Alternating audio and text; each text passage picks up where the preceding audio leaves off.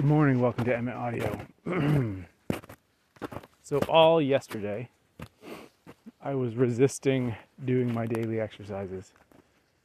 I guess along with the core exercises that I had to do yesterday. And kept putting them off. And then finally, I just said, fuck it. I'm going to do it at the end of the afternoon.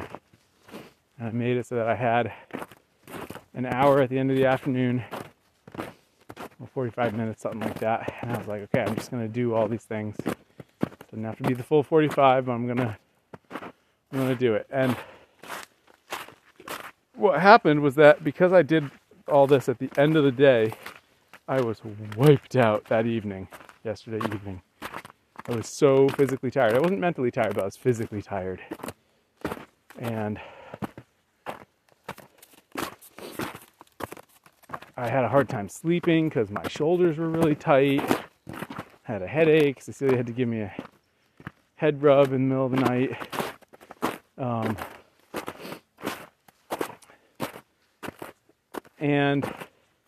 But I actually think it was the best possible thing. Because here's the thing. If I had just let myself off the hook, then I would have been one step closer to losing the habits I've so carefully built up. And I would have felt bad about myself. Because I forced myself to do it, and it was at a time that left me exhausted and then overly tense going into my sleep, I got the benefit of feeling good that I did what I said I was going to do, but I also got the slap on the wrist from my body saying, don't do that again, idiot. It's so important to find these dynamics because it's not just that doing it at the end of the day is better than not doing it at all. It's way better than not doing it at all because you both get to feel good that you did what you said you were going to do, but you also get that feedback that's like, don't do it like an idiot. Don't give in to yourself early in the day and back yourself into this corner because it's gonna suck. And I think it's sucking.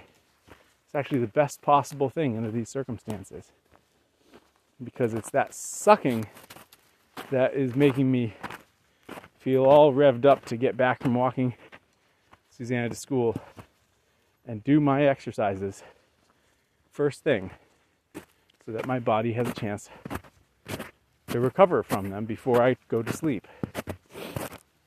And that I have a chance to recover from it throughout the day.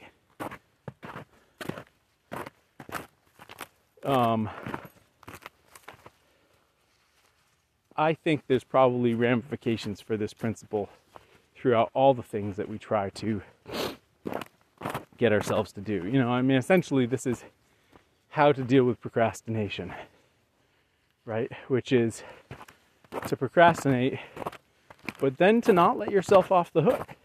I think this is actually what school is brilliant at, is that you can procrastinate, but then you will suffer the pain of still having to do the assignment. Because someone's going to hold your feet to the fire and say you have to do the assignment. So then you feel the pain.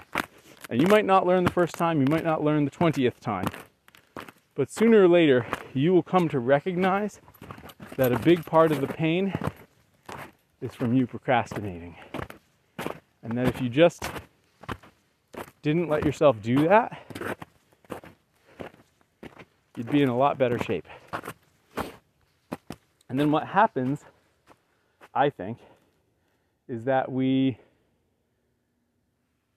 become adults and no one is any longer holding our feet to the fire. And so we can let ourselves off the hook for things.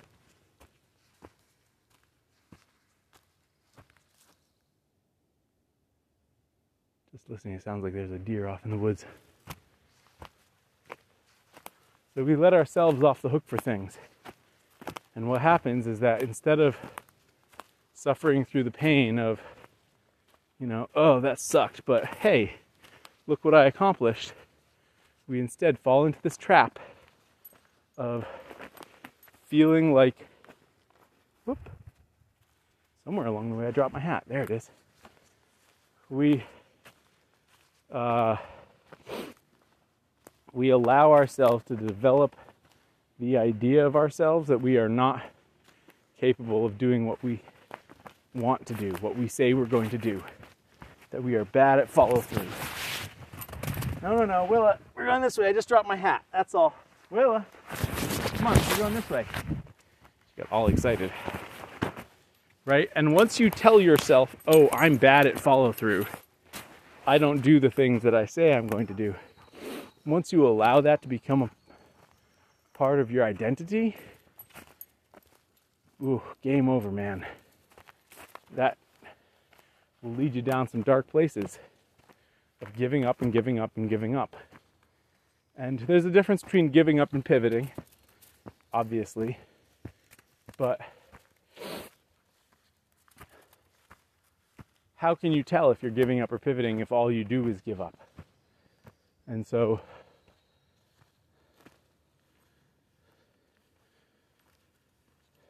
you find yourself, I'm going to follow a new snowmobile trail here, taking a back way through the woods, and I'm going to follow this back way, and we will see where it takes me out. Come on, girls, this way.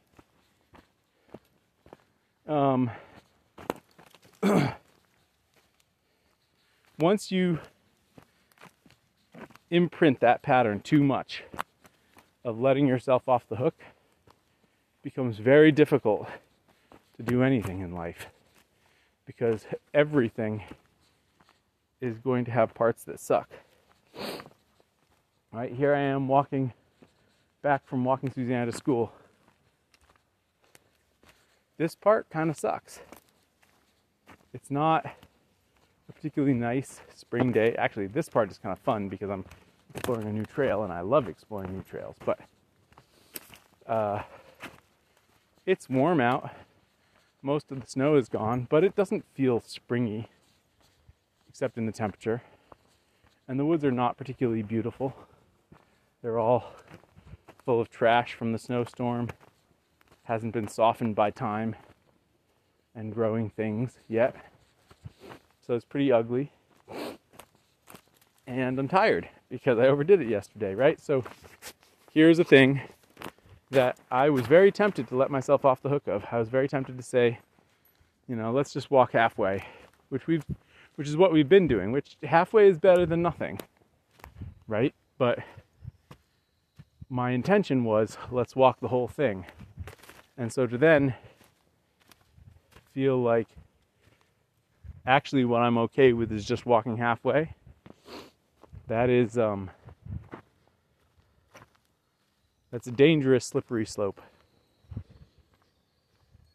Because the next time I'm not feeling great, the next time it's a little bit rainy, the next time it's not a perfect day, you say, I'll let myself off the hook. And the world is almost never perfect. The stars almost never align just so. And you almost never have that magical experience. But you know what? You have a lot fewer magical experiences if you aren't out there doing stuff every day. You have those experiences because you put yourself on the line to have them in the first place. If you try to cheat it and only put yourself out there when you think it's going to be magical, guess what? It probably won't be. You'll have far fewer of such experiences. Because why should you? Right? You're, interesting, that's where we are. Why should you? You're only out there a fraction of the time. You're only putting yourself out there into the world a fraction of the time of what you could be. And so, well, at any rate, that's what I think. And I think there's a real beauty in not wanting to do something and pushing yourself to do it anyways, particularly if you suffer some consequence for having procrastinated, because that will teach you to not do it again the next time. Thank you for listening, everyone. I'm going to enjoy this trail. I love new trails. All right, talk tomorrow.